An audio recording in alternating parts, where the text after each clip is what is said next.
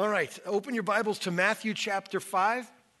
If you don't have a Bible, raise your hand. Here in the conference center, there's ushers coming down front who will just give you a copy, so lift your hands up. Matthew 5, I think is page 525 in those Bibles right there, so that makes it easier for you.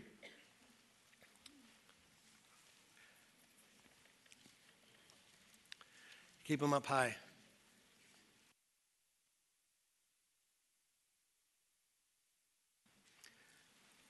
If you've been with us for the last several weeks, you know we're in a series called Scandalous. Some have called him the hard sayings of Jesus. We were talking in the back. These sayings of Jesus aren't necessarily that complicated to figure out. They just confront. I mean, they're just so confrontational to sin and the nature of sin and who we are as people. And so Jesus says things that are difficult to swallow, not difficult to discern. Get it? So they're scandalous in the sense of what they confront. And I would say of all the commandments that Jesus gave, one of the most powerful testimony commands to obey is the one we're looking at today. Love your enemy. Nothing speaks more that you live for something other than yourself than to love people who don't love you. Fair? It's a scandalous thought to treat those who persecute you or make life miserable for you with the love and the kindness of God. And it's found here in Matthew 5, and it's 43 through 48. It's one of the rare commandments that aren't how you act, but how you react. I suppose there's a level of preemptiveness to this command. You got to think your way through it, but ultimately it's expressed after someone hurts you or warns you or offends you. You're supposed to react with love. And so it's a powerful command that Jesus gives. And let's face it, let's just be honest right up front. Most Christians aren't immune to the hatred of enemies, are we? Fair?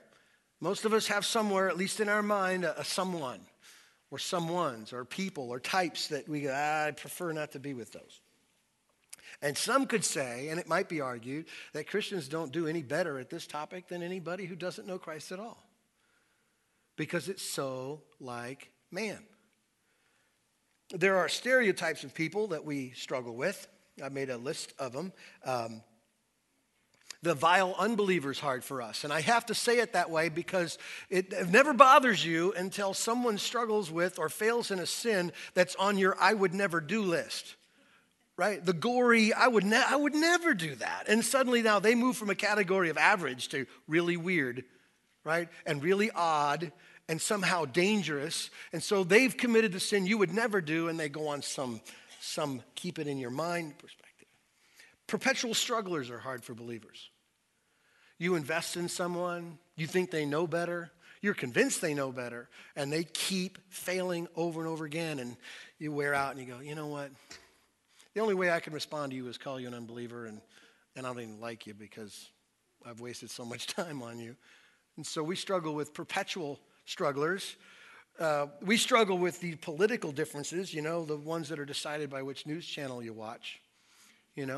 Believers are good at picking sides and stuff like that. Doctrinal differences are clearly places where Christians draw lines. You're in, you're out, you're good, you're bad, right? You're right, you're wrong. And we decide, in essence, cut me slack, you might never say verbally they're my enemy, but your behavior doesn't treat them as a neighbor. This passage is scandalous because Jesus confronts those things.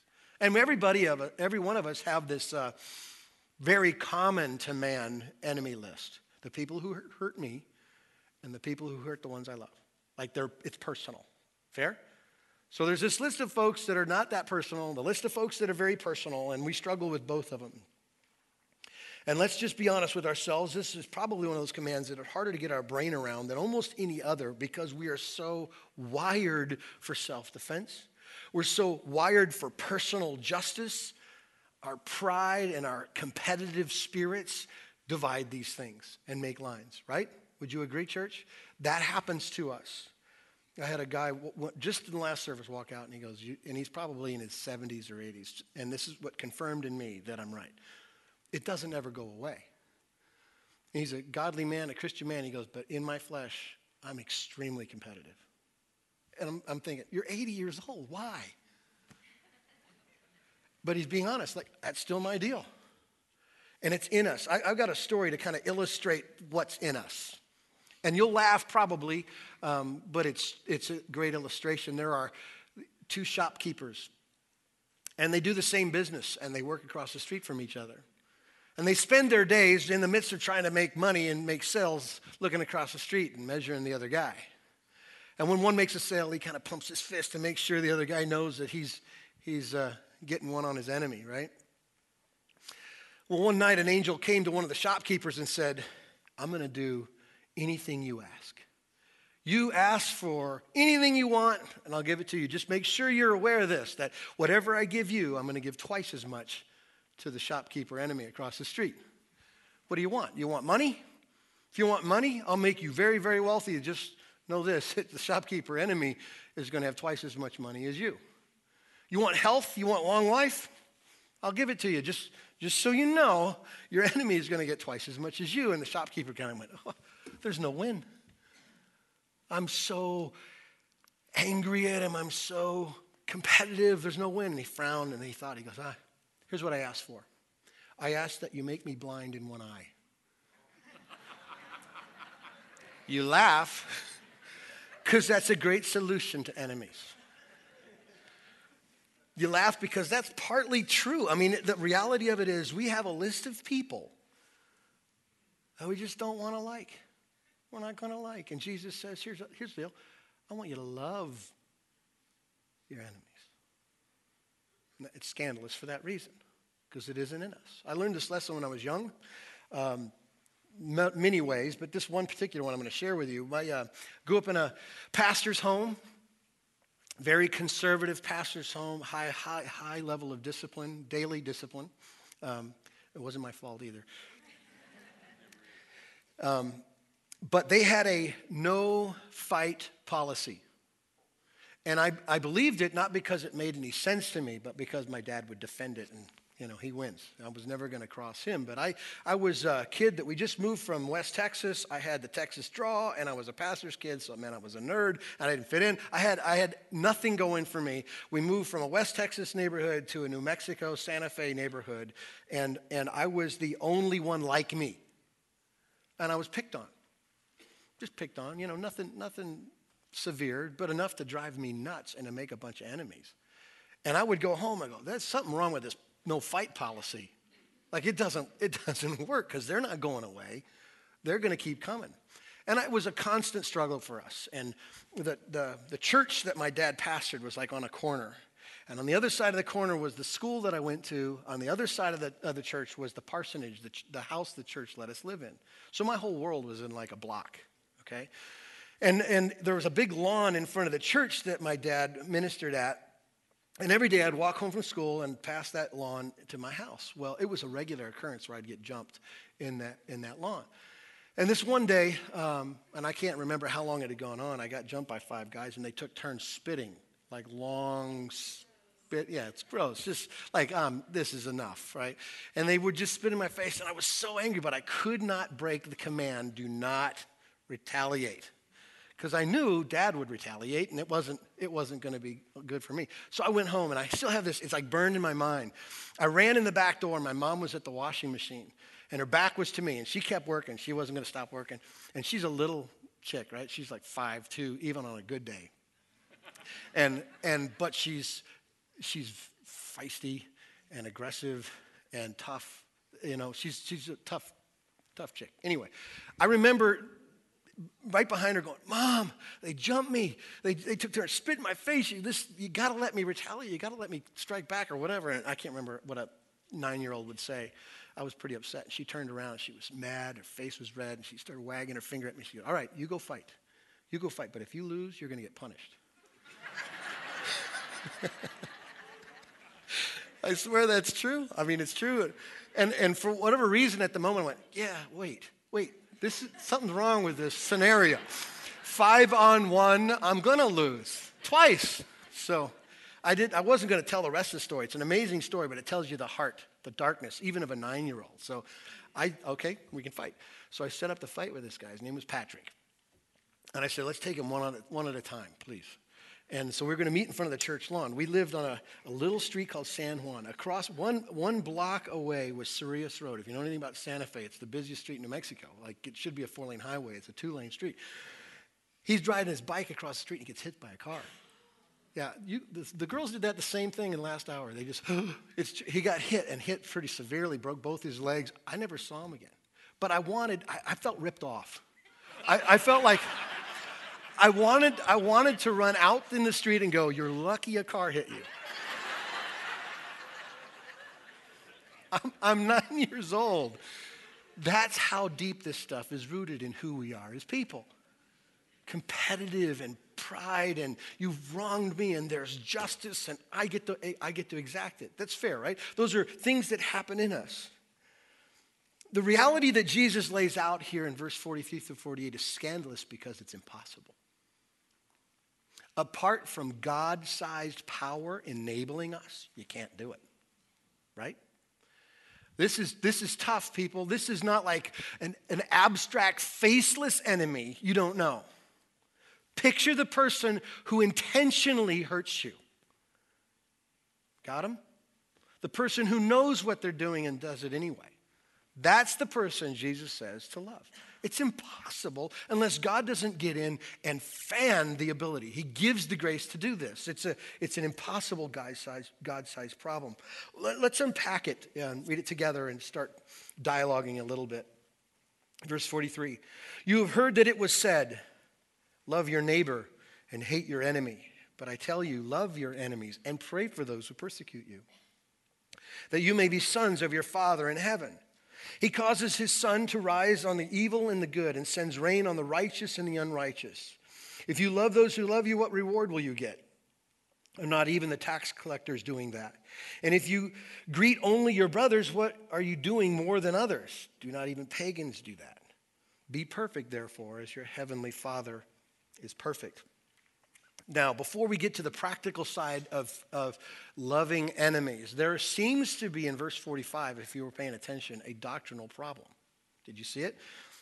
Here's what it seems to say. Let's read it again, just so we get it. He says, love your enemies, pray for those who persecute you, that you may be sons of your Father in heaven. It seems to say, if just at first glance, that our sonship, our eternal destiny is directly connected to how good or how well we love our enemies, right? At first glance. And if you read verse 48, be perfect as your heavenly Father is perfect, you end up with some kind of rendering like this, that love your enemy perfectly, and then you can enter into heaven. He will be your Father. Now, if you are aware of the gospel, you're going, no, that's not what it says. Let's unpack what Jesus means here a little bit. There's two particular statements in the Sermon on the Mount that help us understand and decipher verse 45. One of them is in chapter 5, verse 16, if you turn over there with me. It's that passage where Jesus is commanding his disciples to let their light shine before men, right? And this is what it says, verses 14 through 16. You are a light of the world. A city on a hill cannot be hidden, neither do people light a lamp and put it under a bowl. Instead, they put it on its stand, and it gives light to everyone in the house. In the same way, let your light shine before men, that they may see your good deeds and praise your Father in heaven. I want you to notice two things in this passage. The first one is that Jesus is talking to his disciples, and he refers to God as their Father. Not he will be your Father, but present tense is your Father. That's the first thing. The second thing I want you to notice about that passage is that when people see the good works that they do, like loving your enemy or whatever else Jesus calls them to, they give glory to who? They give glory to God. Why is that? Because the Father is enabling his children to do the impossible, the spiritually tall and undoable on our own. God has to empower believers to do anything that glorifies him. Fair? Yeah? Shake your head. Amen. Anything will help. There you go. Good. So, if we did good works, if we just flip it, if we did good works for him to become our Father, then the world could notice our good works and give glory to who? Us. It would be totally backwards. He is described as the Father who gets glory from the things the Father does through his children. Do you see? That's what that passage is all about. Light coming out of his children that loves enemies reflects on the Father, because he is the one calling and enabling through grace and mercy the ability to do the scandalous. Does that make sense? Okay, there's a second passage that we need to look at, and that is in Matthew 7, towards the end of this Sermon on the Mount. It's the passage where Jesus refers to good trees, good fruit, and so forth. Verses 16 and 17. By their fruit you will recognize them. Do people pick grapes from thorn bushes or figs from thistles? Likewise, every good tree bears good fruit, and a bad tree bears bad fruit.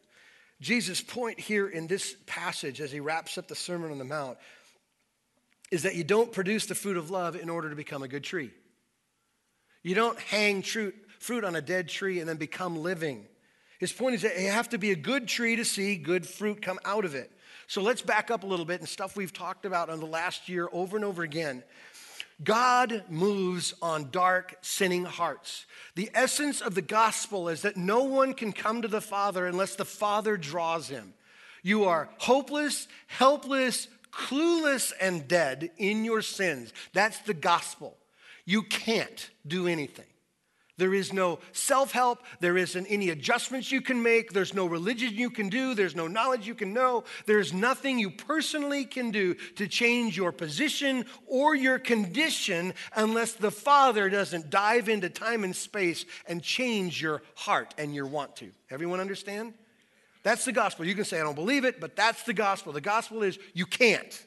You can't do anything. That God moves on a sinner and you become a child of God that the Bible describes as with a new heart and a new mind and new passions, and you're called a new creature. You're a people belonging to God, Peter says in 1 Peter chapter 2. The possession of God. You become his child when God acts on you. In other words, we become a good tree by the work of God, and the good fruit that comes off of us is inevitable because he makes us a good tree. Get it? As opposed to reading this passage and go, you know what, I need to do good stuff. I need to hang good fruit so that someone can see I'm a good tree, and that's totally anti-gospel. It's a lie. You can't do anything, Isaiah says. Your righteous deeds, the best you offer, is like filthy rags to the standard of holiness in God's mind. You can't do it. You will fall short. That's the reality. God has to change you from death to life. You become, in essence, and using this analogy, a good tree. Not on your own goodness, but goodness granted to you by faith in Christ alone. And off of that tree, 100% guaranteed, inevitable, can't stop it, is good fruit. Not everything, not all the time, not perfectly, but good fruit. The stuff you couldn't do, it's going to start happening in your life. You'll be transformed from death to life. You'll become little Christs. You will follow things you didn't follow. You'll remember things you didn't remember. You'll care for people you didn't care for. You will love your enemy. And just keep adding all that stuff to it. The gospel makes people different. And so what looks like Mount Everest, I can't get there, it won't happen. Jesus says, of course it will happen. You'll be like the Father. Love your enemies. Back to verse 45 of chapter 5. Let me paraphrase it. Let me read it and then paraphrase. He says, love your enemies, pray for those who persecute you, that you may be the sons of your Father in heaven. The paraphrase goes something like this. Loving our enemies shows that God has already become our Father. And the only reason we're able to love our enemies is because he first loved us. Amen? That's the source. Let me make one more point about this particular verse, or maybe struggle if you're reading it based on other texts in the sermon and other places. First of all, the Sermon on the Mount begins in chapter 5, verse 3, with these words, right? Blessed are the poor in spirit, theirs is the kingdom of heaven, right? Fair? Jesus says, when he starts talking about gospel anything, he says, only the spiritually bankrupt get into my heaven. Not the self-sufficient, not the sort of okay, not the ones who are better than others, not the ones who can compare horizontally pretty well and stack up towards people. The people who are spiritually bankrupt, impoverished, who have nothing to offer. They're the ones who receive life. They're the ones who receive power. Jesus in Mark chapter 10, verse 15, he makes another statement towards this end. He says, let the little children come to me and do not hinder them, for the kingdom of God belongs to such as these. His point is, not only is the kingdom only available to the poor, the spiritually bankrupt, but it's a gift to the incapable. It's a gift to the weak and the not self-sufficient. Mark chapter 2, he adds and he says this, it's not the healthy who need a doctor, but the sick. I did not come to call the righteous, but sinners. So, in essence of all these passages, Jesus says the kingdom only belongs to the poor. The kingdom of God only belongs to the helpless and the childlike and the sick and the sinner. Nobody else gets in. Good people don't make it. People who assess themselves and say, there's something in me that God should find favor in, they can't make it. They can't get there. Broken people, incapable people, weak people, poor people, childlike people, people who know they're a sinner, make it into heaven, who recognize their need. The Christian life doesn't start by measuring ourselves and trying to measure up. It starts by realizing we don't. We don't measure up at all. And so the thrust of all of Jesus' teaching in the New Testament is that you can't. Remember what he says? Apart from me, you can do what? Nothing. You can't be good enough. You can't be religious enough. You can't be pure enough. You can't love enough. You can't believe enough. There's nothing you can do. You can't do anything. So when Jesus says in verse 45, right, and 44, love your enemy and pray for those who persecute you, that you may be sons of the Father. He's saying, listen, this exposes your inability and your need for a father. The Father is the source of these commandments. His love poured out on us enables us to love like Christ and to love the unlovely. Let's get to the practical side of this passage with the time we have left. Verse 43. Let's answer this question. Who is our enemy? Jesus starts out with, you've heard it said, love your neighbor and hate your enemy. But I tell you, love your enemies and pray for those who persecute you. He's referring to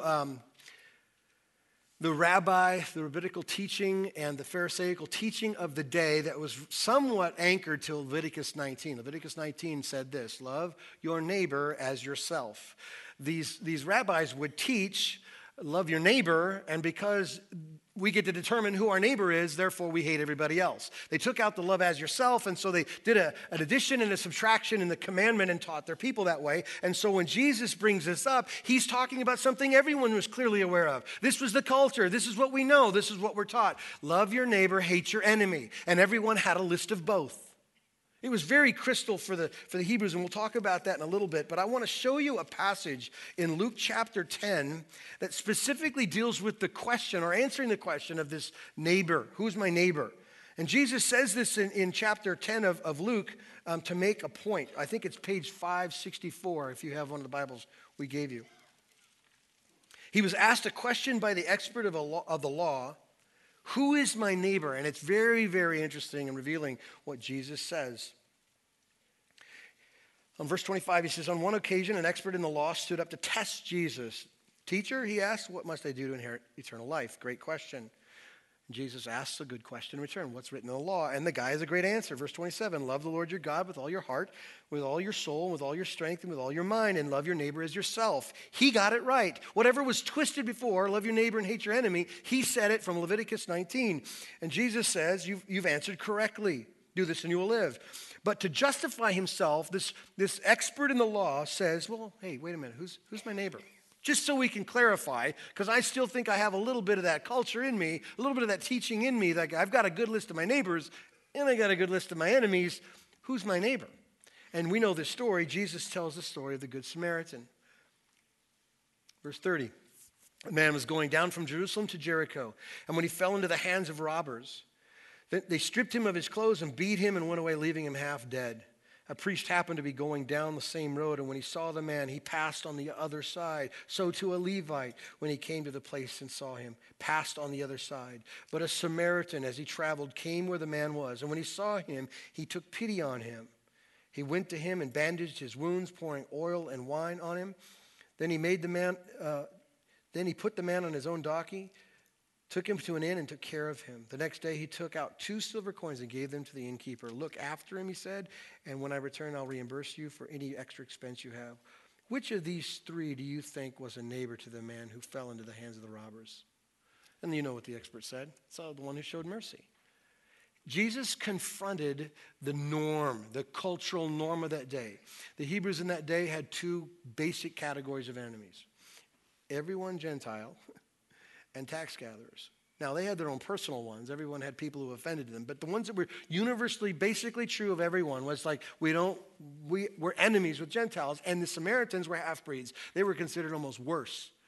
And so there was bad blood between them. Jesus shares this story that's very scandalous. Wait a minute. You mean the religious elite, the Levite and the priest, they weren't merciful? And this reject enemy of ours, he was?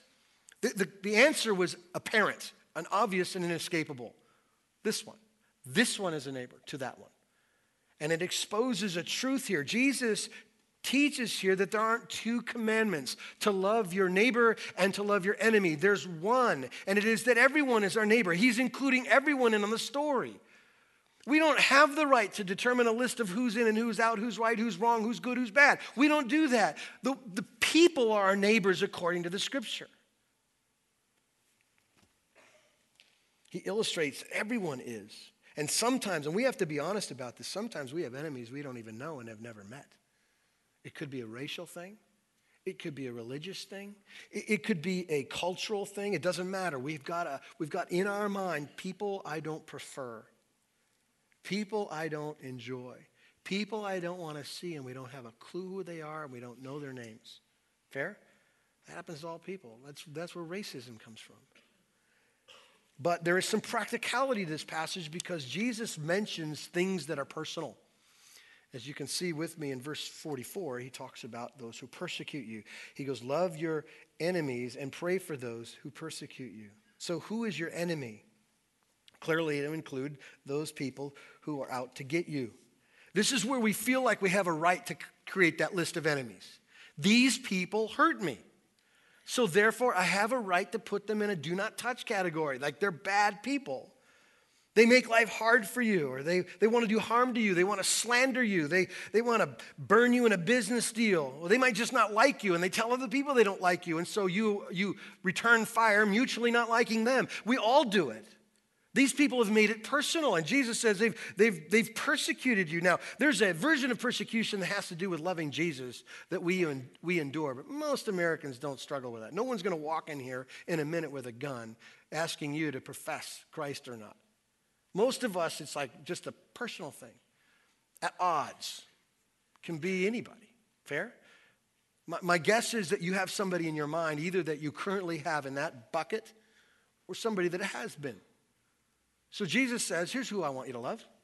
That guy. The ones who made it personal. The ones who are really in your face about it. I have to tell you, I've got a lot of illustrations that come to mind when I think about this, but there are times where you don't even have the privilege of knowing who they are. About 8 years ago, someone sent a 12-page letter to the elders about me. No name. No intent to try to dialogue or help me, but just to basically I was guilty of everything, but I think the Lincoln assassination, in that letter.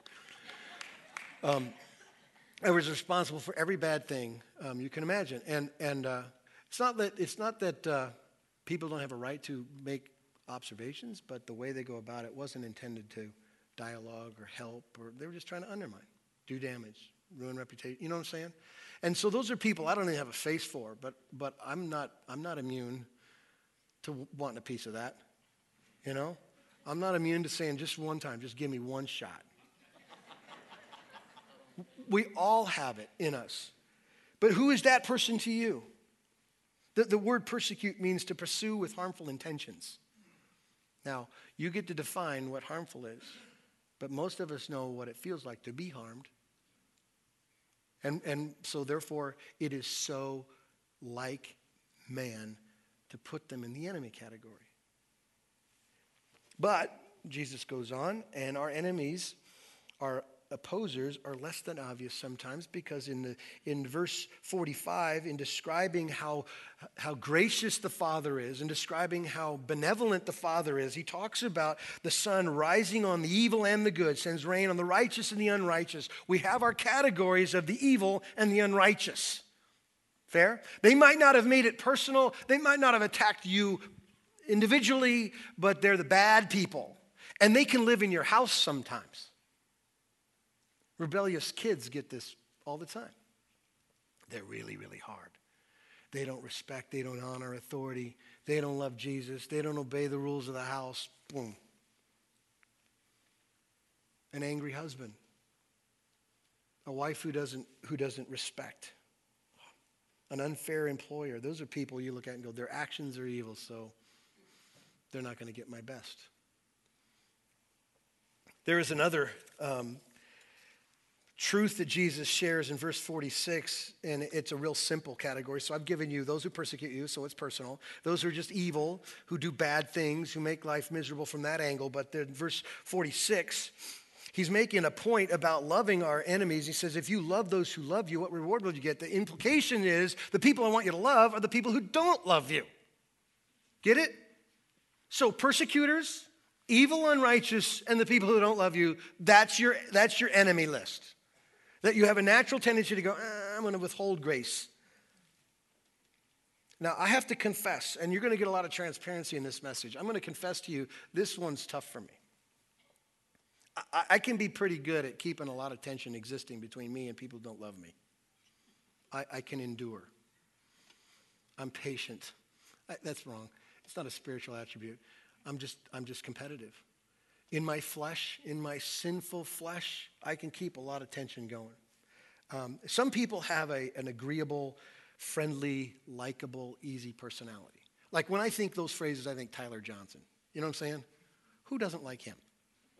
Sometimes it makes me mad. He's the greatest guy in the world. Everybody likes him. And I, on the other hand, am one of those people who isn't easy, I think. I've learned that over the years. I think sometimes I'm misrepresented, but either way, it's true. A couple years ago, well, it was more than 12 years ago, I was walking across campus. Well, I'll tell you the first part of the story. I had a gentleman confront me about being unloving and unfriendly, and I said, oh my gosh, what did I do? And he said, well, I was walking across campus, and I waved at you, and you didn't wave back. And I don't do that. Well, I'm blind. I can see the first two rows. That's one. And the other thing is I'm driven, and I've got my head down thinking all the time, and I suppose that can happen, but I would never not wave to somebody waving at me. So I get it. Some people are just more that type, and I'm that type probably if I'm being really honest. That people who just say, I don't necessarily love you, and I can just go, whatever. Okay. I'm all right with that. And that's not going to help me do this. Fair? I can't just create a list of people, whatever. You had your shot to love me.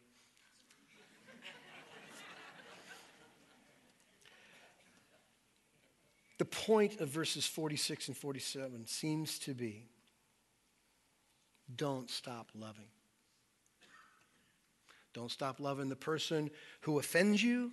Don't stop loving the person who doesn't like you. Don't stop loving the person who personally hurts you. Don't stop loving the person who frustrates you. Don't stop loving the person who makes you angry or gets angry at you. Don't stop loving the person that hates what you love, or the person who is different than you, or the person who speaks bad of you or slanders about you. Don't ever stop loving, because our Father doesn't do that. He never quits, does he? The example, the whole point of the passage is, in essence, we could rewrite it like this. If you look at the beginning of verse 45, it says, love your enemies, pray for those who persecute you, so that you may be sons of the Father. Maybe a more precise writing would be, so that you can be like your Father. He is the inclusive one. He is the loving one in spite of all sorts of opposition. And I want to prove my point, and I'm sure you already know this, and you don't have to turn there, but I want to read a passage in Romans chapter 5.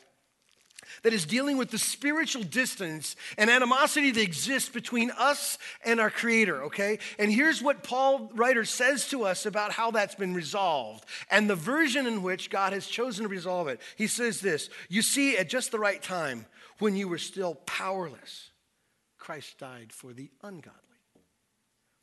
Very rarely will anyone die for a righteous man, though for a good man someone might possibly dare to die. But God demonstrates his own love for us in this. While we were still sinners, Christ died for us.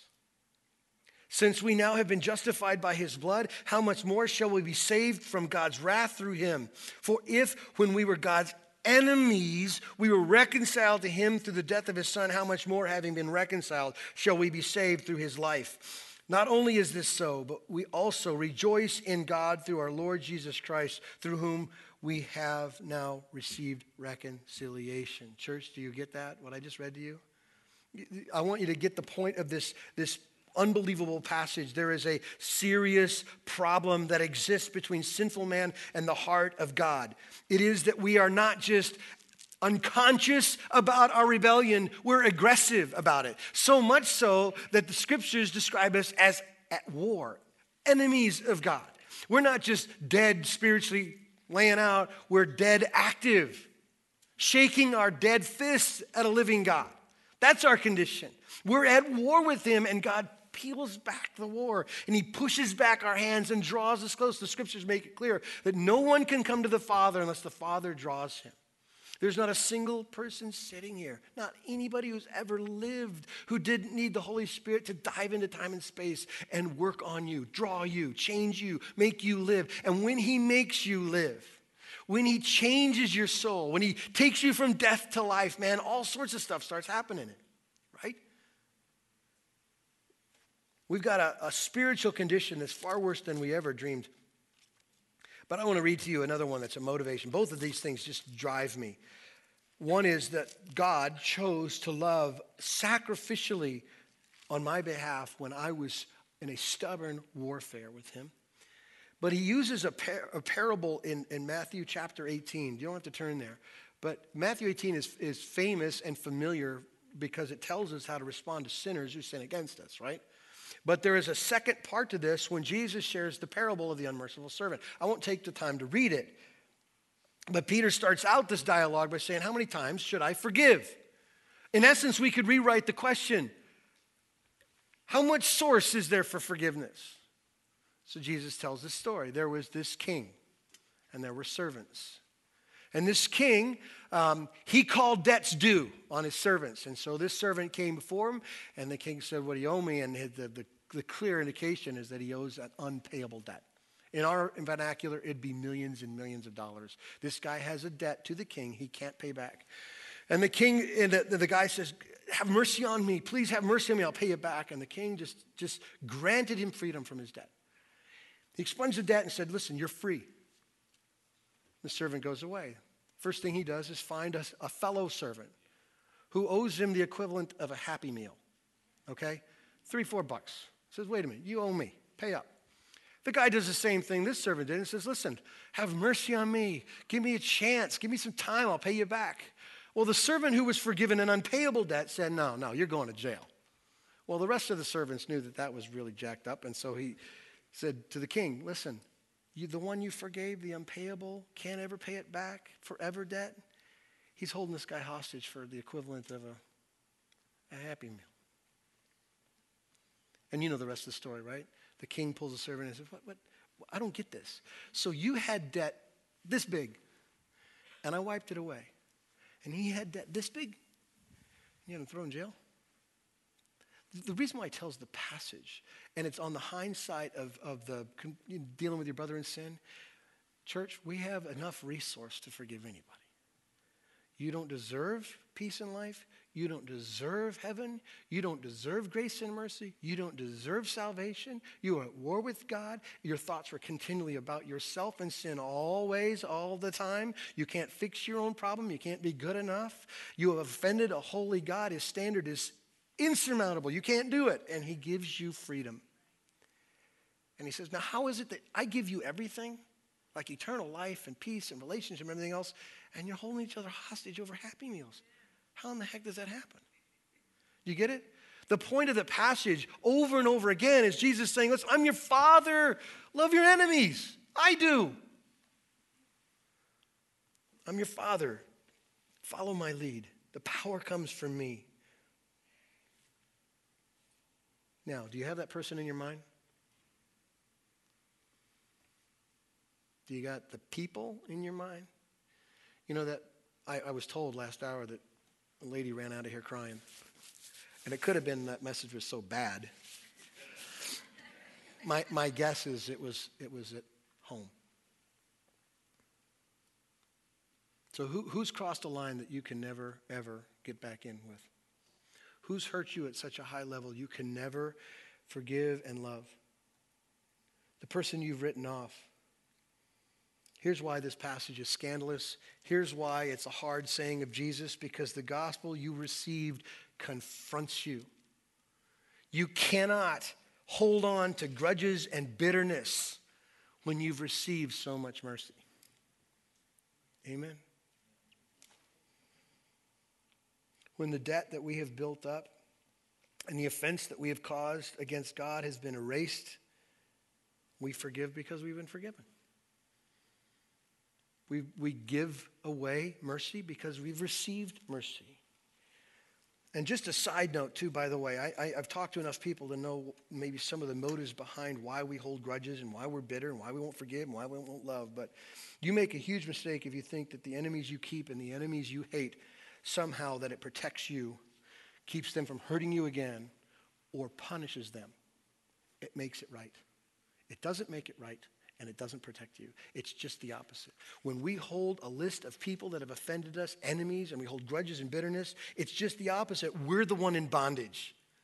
We're the one being held with no peace. My guess is the woman who walked out of here crying was because all she lives for is to maintain that person who's wounded her. But to give it away, peace doesn't look like that. Forgive and be free of it. The word forgive means release. It means to give up resentment, release it. A lot of us have not only files on people, but open files on people that we use. I see it a lot in marriage counseling. You get a couple of people who've been married for a while, they get in a room and they go, we don't like each other. And they get that little fictitious file out and they open it up and go, Exhibit A. And they go down. It doesn't matter if we've talked about this. It doesn't matter if someone said, I'm sorry, and someone said, I forgive you. It doesn't matter. It goes in the file. If needed, break glass. That's what we do. We pull it out and beat each other with it. And the point of forgiveness, church, just like Psalm 103 talks about the forgiveness of sinners who are at war with him, as far as the east is from the west, so far he's removed their sin from us. He remembers it what? No more. Release it. Release it, let it go, and be free because of how much freedom you've received. It's scandalous because it's so not like us, but it is like our Father. Forgiveness is the attitude of our Father.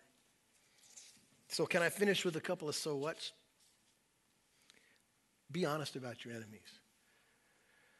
You might be sitting here scratching your head for that person who's got real personal. He's got your picture on the refrigerator with a bunch of darts in it. That's not the kind of enemy I'm only thinking about. These are the subtle ones. The ones that might not have faces. This could be a racial thing. This could be a cultural thing. This could be whatever. You've got enemies you don't even know. Just be honest, okay? It starts by cleaning the deck and just going, okay, I struggle with X. Just be honest. Here's the second thing I want you to do, and that is to, and it sounds a little bigger than I mean it, but act like your Father. Do it for him. I'm going to tell you one story of the reason why. When I first got married, my wife and I didn't hardly know each other. We dated for about a month, got married, and you can just pick the rest of it, right? Hell on earth for 2 years after that.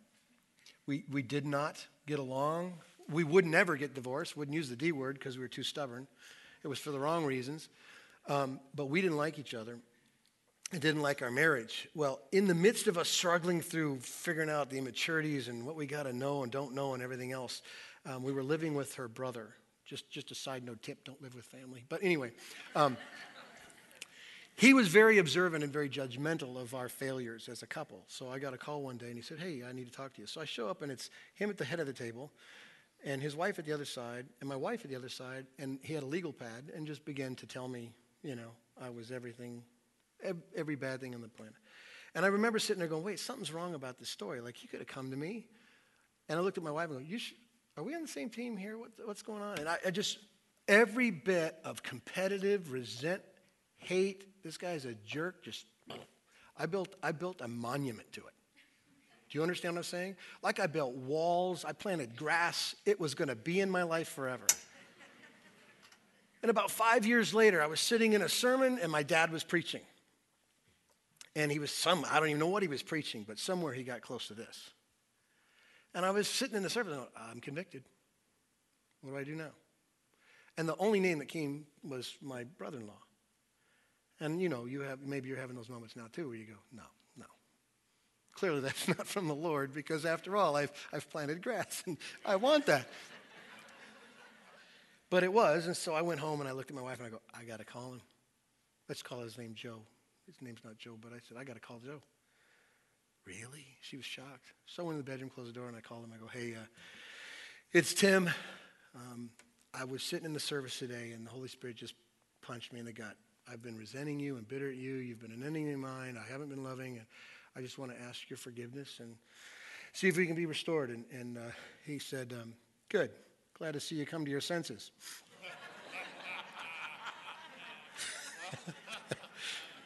Yeah. I said that for one reason. Sometimes after you begin to love your enemies, they still will hate you. It doesn't matter. The reason why we do what we do is not because either one of us deserve it.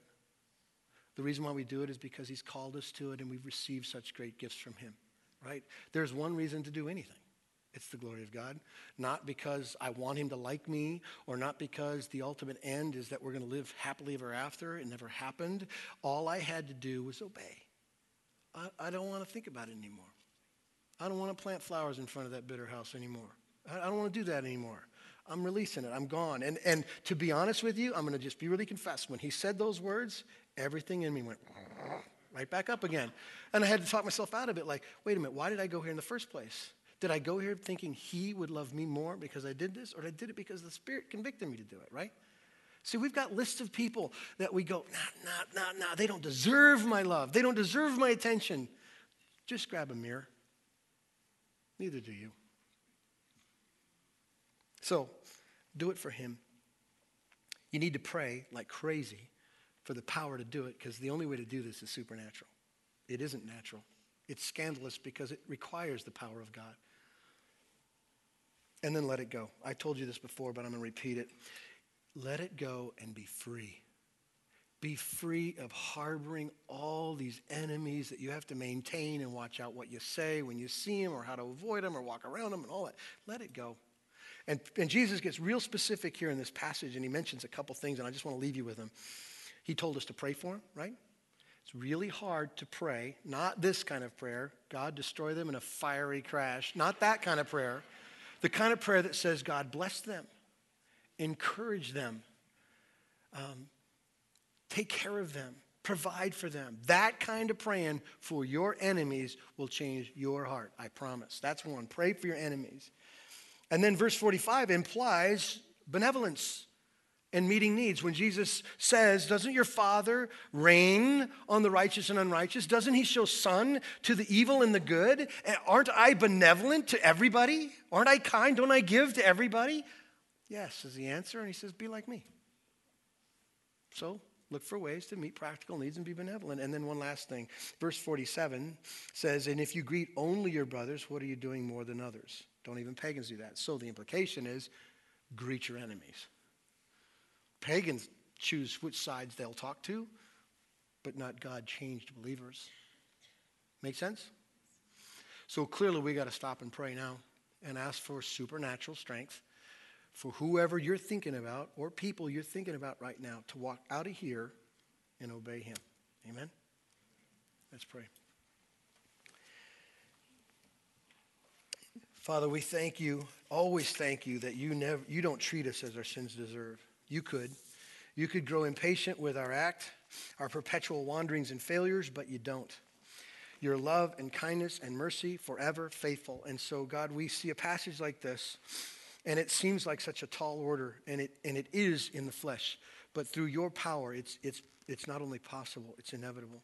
You can grant us the grace to forgive those who hurt us, forgive those that are not like us, forgive those people that we've got classified as enemies. Father, would you help us do that? I pray for all of my brothers and sisters in this room and in the conference center. God, would you help us not just hear the name of the person, but walk in obedience, trusting you that there's freedom on our end and there's obedience. And so, God, we pray for that supernatural power that you might get all glory and praise. Amen.